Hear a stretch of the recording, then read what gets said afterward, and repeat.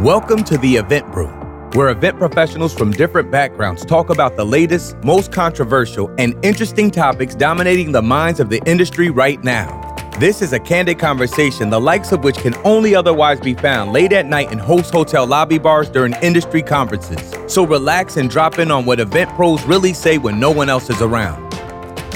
This show is brought to you by Endless Events, the event AV company that tells you how it really is. Now, let's brew something up.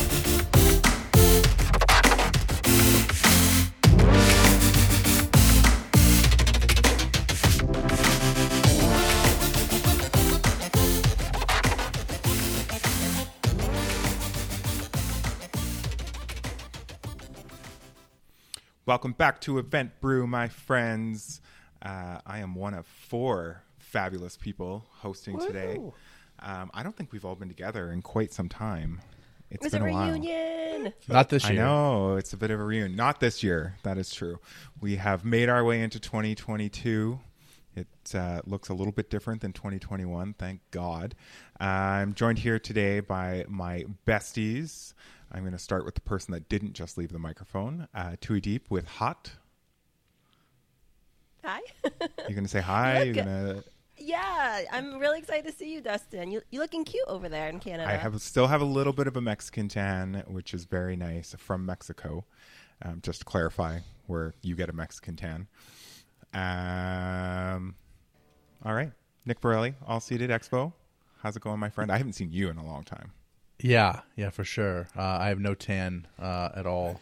Zero tan. But you do have a new background. This is the first time I'm seeing yeah, new days. yeah. Snaps. Yeah. Doing more in the office. It's pretty much set. I got toys hanging from the ceiling even. It's like crazy stuff, lots of Pokemon stuff. I like it. It's 0 degrees and under where I live now, so I have no tan of any kind of Mexican or otherwise. I do notice that your space is smaller. It is. I have more workable space. Like in this, what I used to have is like a whole floor to myself, and I would spread all my stuff. Now I have a lot more rooms in the house, but they're actually rooms, and I've integrated my things into different rooms as opposed to having like a place to myself. So it's cozier, but I have windows. I can look outside and see the snow that has been on the ground for 3 months. Hasn't melted once. Don't talk to me about snow. Speaking of no snow, I bet we're close. Honestly, I feel like I could go toe to toe with Canadians at this point. Probably. It was actually beautiful here today, so probably. It's probably warmer here today than it was there. It was 13 degrees Celsius here today, which is, I don't know what that is in Fahrenheit. Give me a calculator. Hold on real quick. Yeah, you guys have to do everything the hard way. Will Curran, my friend, you are an icon, as your shirt says. Thank you. Thank Endless you very events. much. Excited to be here. Good to see you again, Dustin. Yeah. And to give a context, 55 degrees Fahrenheit, and it's 70 degrees Fahrenheit right now in Phoenix. Oh, very nice. So I'm gonna we'll send all of our warmth up to you all. I got 3 degrees Fahrenheit right now, which is up. 2 minutes in, and we're already talking about the weather. Yeah. Everyone's like, oh, I know. We got a hard stop for Tui today, so why don't we dig into what are we drinking real quick? Let's start with Tui. What's in your cup today? Well, earlier this morning, I Oh, went God, and here we got go. myself. It's just my go-to drink. Started I treated the myself, and I just heated it up so I can finish it. It's a oat milk chai latte. And how long has that nice. been sitting there? Since this morning, but I went and I put it in. Isn't like oat milk really stable? Like, isn't that what you put in your bomb shelter and it'll last forever? Yeah, you don't have to I think refrigerate so. it technically. better Great. than animal milk? Good to know. Do you know I found a bomb shelter on Airbnb? It's in the States, of course. Yeah. And you can. That checks out. I think it's an old missile silo that they turned into a bomb shelter. Yeah, those are like I see those online all the Yeah, time. they're not fun. They should really like. I hope they take crypto because I'm trying to think of like what would survive a world where you would require a bomb shelter at a last minute. That's a good point. I'm pretty Does sure they anyone have any take change? MasterCard. Gold bars or something. Yeah, pretty sure they take Visa, MasterCard, or American Express. They haven't thought through with that part yet. Doomsday prep economy. Yeah, I don't know what that is. We'll be, Like we're on to Web 4 over here. Yeah. that's for all the geeks Bullets. out there. I laugh to be kind. I have no idea what that means. Nick. I was like, damn, Dustin got my super nerdy joke. No, That's I didn't. Awesome. I did. I was just trying to be kind. It's my New Year's resolution to be nicer to you. Oh, Nick, what's in your cup today? Just I have 6 different kinds of Spindrift, and I'm on my. What's Spindrift? It's a sparkling water. Is it like Spindrift or Spindrift? Drift with a T. I don't know how hard the T is, but it's unsweetened. It's just fruit juice and water. There's no other ingredients. It tastes like pineapple and water put together. Beautiful. Love that. Yeah, You know, I like this health kick that you're on. It's nice. it is only liquid. I'm making up for it in other ways. Good. You should see my McDonald's points are through the roof Oh right now. no. Yeah, I could No. buy a lot of things with those points. Yeah. Wait, McDonald's has points now? I was in the app Yeah, store. like Marlboro miles, but like but it'll kill you faster. Marlboro Miles. I was Marlboro in the miles app for people store under 50. to download the Tim Hortons app, and the McDonald's app came up first, and I thought, well, isn't that clever? They have the hack menu currently in there, so you can get a Land, Air, and Sea burger. I don't know how familiar you are with that, but it's exactly what you think it is. No, we call that something totally different. I'll tell you. Oh, that. yeah, It's McGangbang. not- Sorry. what? A McGangbang? Definitely not appropriate for our show, but okay. Okay, sorry. No, it's totally appropriate. Did you call that a McGangbang? Yeah, I mean, that's what it's colloquially known You as. just lost all the corporate audience. Right? Sorry, editor, you're going to want to go with the 5-minute and 45-second mark. Editor, leave it in. It's fine. Will, what are Land, you Air, and drinking Sea is today? more marketable. I'm doing my Dustin impression today, and I am drinking water. Oh, so am I. See, two and one. Perfect. Love that. I'm on a health kick. Which one of you wants to share our topic today? I think we're talking about bulletproof events that can live on, that have a built-in plan A, B, C, D, whatever else we need these days.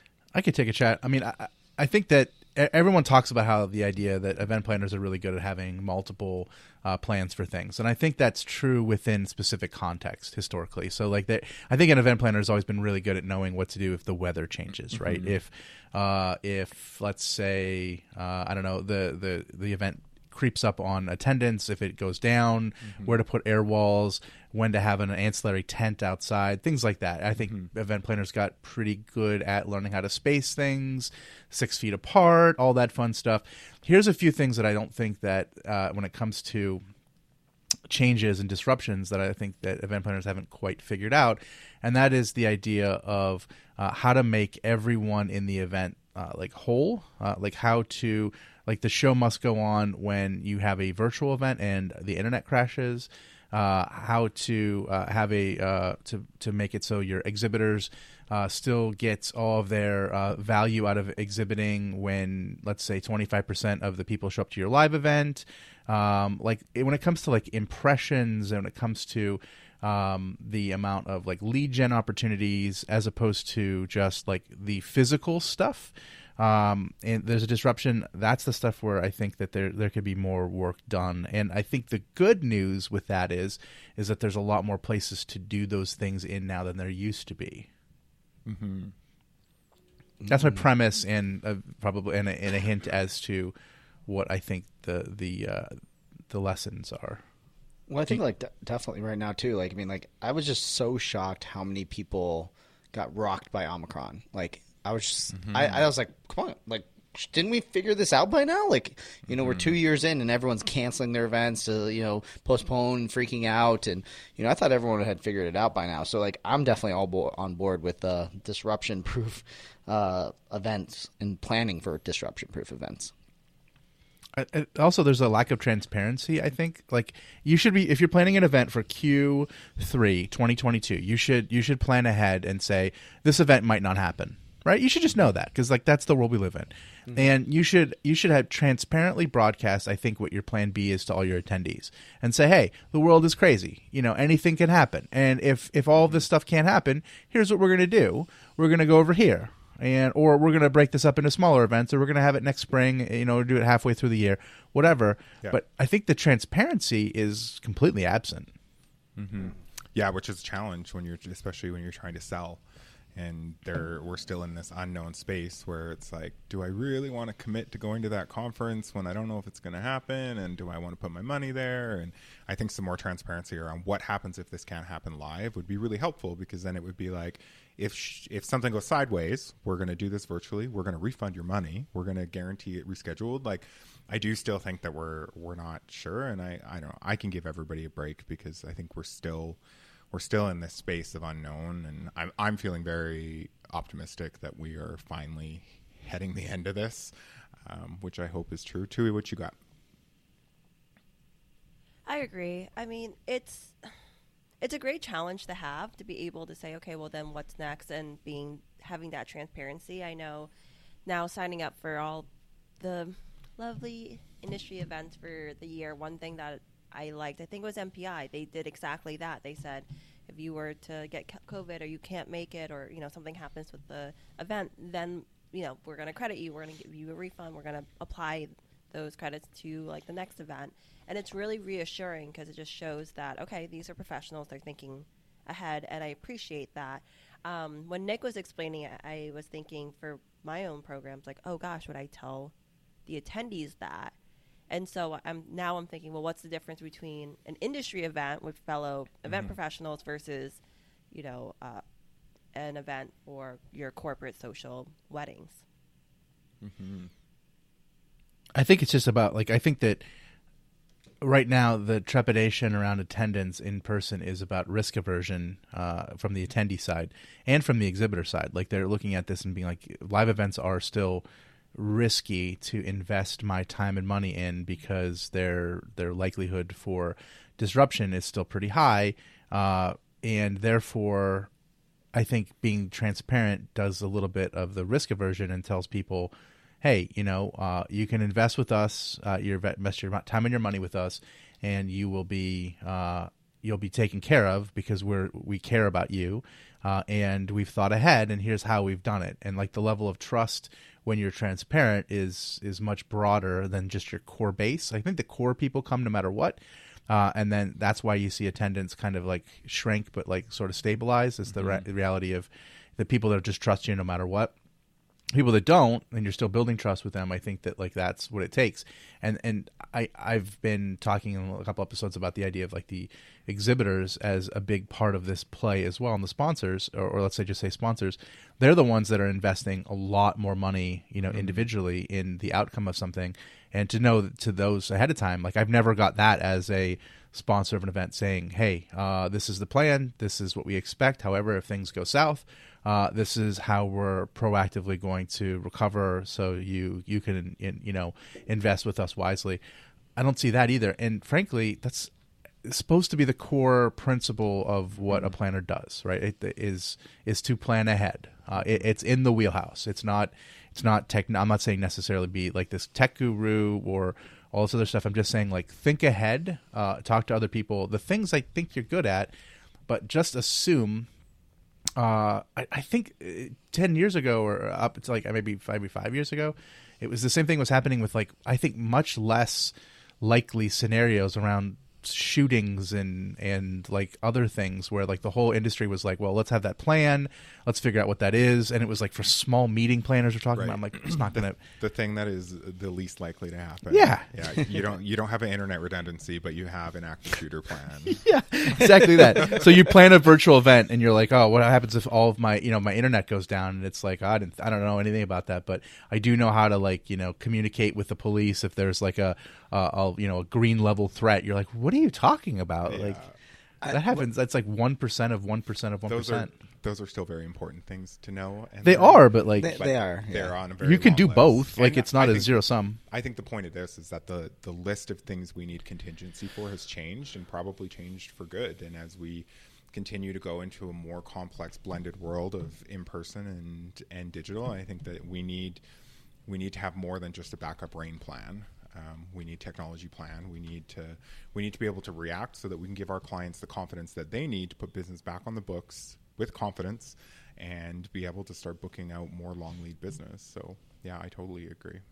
Where I think, like you guys have said, like the contingency list has totally changed, is like definitely it feels like all-encompassing technology now, not just like what happens when your AV goes down or what happens when the internet goes down, but like all-encompassing every single piece of technology that touches it. So I think that's a good point. I think you need a contingency plan for, like health and what if people get sick and things like that. That probably wasn't the top of a lot of people's mind. But one thing I think that a lot of people haven't thought about too is they need a contingency plan for public opinion. Because I'm sure so many events have been postponed or canceled because it's the public perception that it's all going to go wrong or it's all going to have issue. Like I definitely I've seen so many events cancel when I go, that event wasn't even that big. They could have had a COVID compliance officer, followed the plans all properly, and they probably would have had minimal amounts of people being sick. I definitely feel like that public opinion plan needs to be there because and no matter whether your event has technology, not technology, whether it has COVID compliance or not, like you need to be prepared that if all of a sudden your whole brand is purple and all of a sudden an article comes out that says people who wear purple are psychopaths or something like that, right? I don't know. You have to be prepared for how you're going to react to that. I think being able to have that kind of Alex Blackson talks about like the crisis communication plan. Like you need to have that plan in place so you can have like kind of a PR attack or a PR response when it comes to it, rather than it rocking you all the way to the core of changing your entire event. Mm-hmm. So for those who are just listening, Will is wearing purple, so I am now a little scared. Are you trying to tell us something, Will? Yes. Yeah, I mean, I remember, like, I've read things about the idea that, like, no one should wear any hats that are red because it makes people feel scared because they think it might be a MAGA hat and they might get anxiety attacks or this and that. It's like we're at that world where it's like that kind of, like, thoughts go in. You're like, geez, can I wear a Cincinnati Reds hat? And it's like, well, somebody might think I'm a racist. So, I mean, like, we're in a world where perception is reality to a certain degree, and like where you feel like politically in line with that stuff, I think is one thing. Another thing is your ability to take these things into account and determine, like, is this something that is a deal breaker because of just the completely evolving set of rules that we're living with these days. But I take your point a lot, Will, that the reality of the political weather is something that we need to focus on as well. And it's as unpredictable, if not more unpredictable than the actual weather. There's no farmer's almanac for this kind of stuff. I would tell everybody that it really takes a planning team of diverse people with diverse backgrounds to be able to anticipate what might happen. I think that if you plan for every eventuality, you will be, you'll lose your mind because it's impossible. So the idea was to have like a system in place that is like, I know that like military, like they use that sit rep concept of like, they kind of like go over like, what do you know? What don't we know? What is the goal? What matters? And like kind of like realign yourself with like a couple simple rules that apply to anything. That's probably better than planning for all the eventualities. But some of the major eventualities or potential possibilities as far as like what it takes to, either have to meet the goals of the event and to have a few of the things that are like the pass fails on an event, like duty of care. Those kind of things I would say, have those plans for, and then just consider that we have more tools to accomplish goals now. Like familiarize yourself with this idea that if there's no live event, where would you do it virtually? And if the internet's gone, how would you take a completely different approach on that? Could you move your whole event to YouTube? Could you take your large event and spread it out over smaller events? Is there just think about those scenarios and sort of brainstorm. But I think that the key to that type of thinking is to have people with different backgrounds and different bits of experience so they can add more to it, because if you do it all yourself, you'll only see it from your perspective. Yeah, I think Nick, to that point, it's maybe you're not creating a plan for everything, but you have a plan to make a plan really quickly if you need it, and you know where to go. And I think to Will's point, it's like we're all going to need a PR plan for every event we do that involves guest speakers. I mean, look what's happening with Joe Rogan right now, and with folks are demanding that he be deplatformed for the words of his guests and some other shit that comes out of his mouth. He's no saint, but it wouldn't be difficult for a major event to put somebody on their stage that says something that's controversial, that goes against you know, what the masses of the crowd want, and all of a sudden that reflects very poorly on you. We talked about that a couple years ago with having Ivanka Trump. Oh yeah, it's the CES. CES, and Wow. and it's like, and that's becoming more and more of a reality. So having a plan to react when stuff like that gets out is becoming. I think that's going to become commonplace, and you know, events, private or not, are not going to be immune from that. Absolutely. I hope no one ever goes through any of our episodes because we would all be in probably a lot of trouble. I feel like I might regret that Mexican tan. I'm McDonald's- still crazy still McDonald's processing sandwich. that. Keep it in there. So the other thing from a designer standpoint is it's now more important than ever to also just go back to who the attendees are, who are the actual guests coming. I'm doing international in Europe, but not only is it like, okay, what country and what are their processes and protocols when it comes to COVID, but who are the attendees? Like, are they vaccinated? Like, is that a requirement?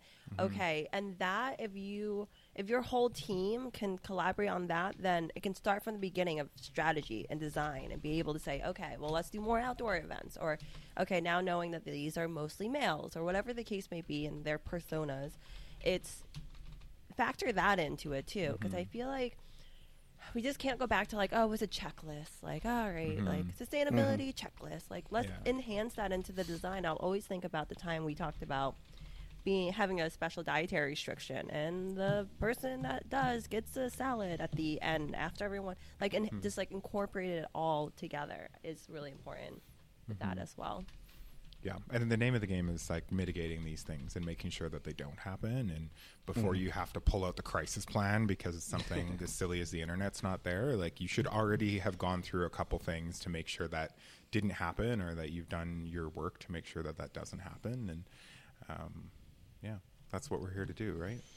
I think Event if the props. goal is content, it's way easier. If the goal is engagement, it gets a little trickier. Right. But if one of your main goals is, and really trying to have your whole event be whole in Plan B, I think you'll pull your hair out. I think you have to do your best to salvage the elements you can. But the good news is for the content element, there's a lot of opportunities to do that. And in fact, the idea of having your presenters record their presentation, if you can get them to do this ahead of time, to have a backup version, the non-live version.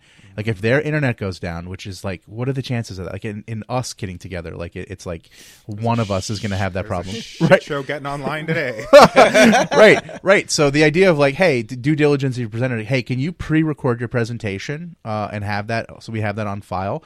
It's like, unfortunately, due to internet issues, we couldn't go live. He's going to try to come back into the Q&A in like 30 or 40 minutes whenever this is up. But he has a recorded backup version of it. Imagine seeing that. Like, that's Yeah. pretty professional, right? That would be very impressive. Versus like a bunch of like, so. Yeah, we're gonna Yeah. bring out the Oh. magician early.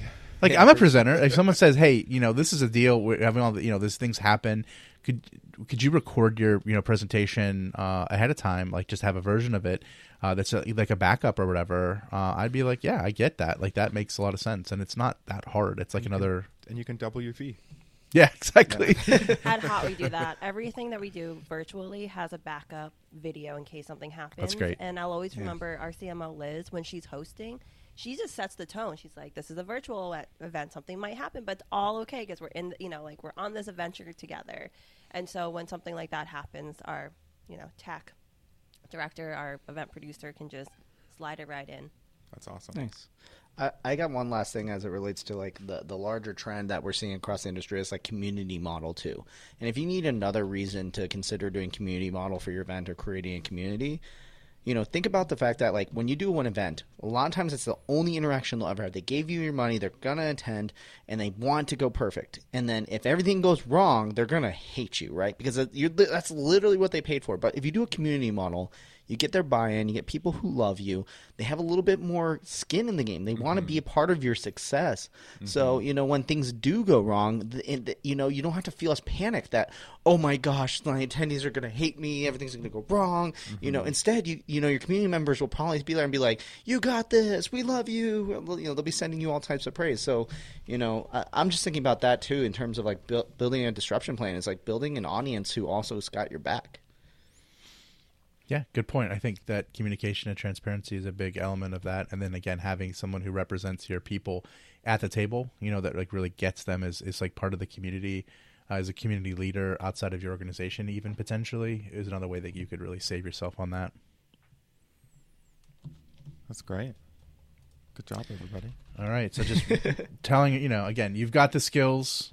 This is Totally. definitely up your alley. Yeah. Just take advantage. Don't think you have to know about every single platform or know about every single thing that could happen. All you need to know is that there's a lot of things that could have your back, and think of them like that. Think of these are the things that are in your back pocket. What does your A event look like if there's no internet on the virtual event? If there's no if there's some kind of disruption that closes your physical event, all those things, how do you do it? Love it. Always good advice, team. Yeah. We're gonna end this one a little bit early because Tui's leaving us and I was late getting here. So you can blame Tui first and then blame me second. Boundaries. I'm going Blameless. to take a beach cycling class on the beach. For Of course sunset. you are. Of Doesn't course you come- are. come on. So everybody just check out Tui's Instagram stories because I'm sure it will be there with some sort of amazing sunset and some sort of big floppy sun hat. I don't have a sun hat, you guys. Well, you need to get one. All right, folks. Short and sweet one for you this week. We are back at it. So thanks for listening. If you have any comments about this or you got any war stories you want to share with us, we always love a good war story. We are at Eventbrite at helloendless.com. Take it away. Bye, guys. Good seeing you. See ya. Bye. Bye. Bye. Thanks again for listening to Eventbrite. Be sure to rate and review us on your favorite podcasting app. Also, be sure to head to eventbrite.com and leave us a comment about this week's episode. See you next time on Eventbrite.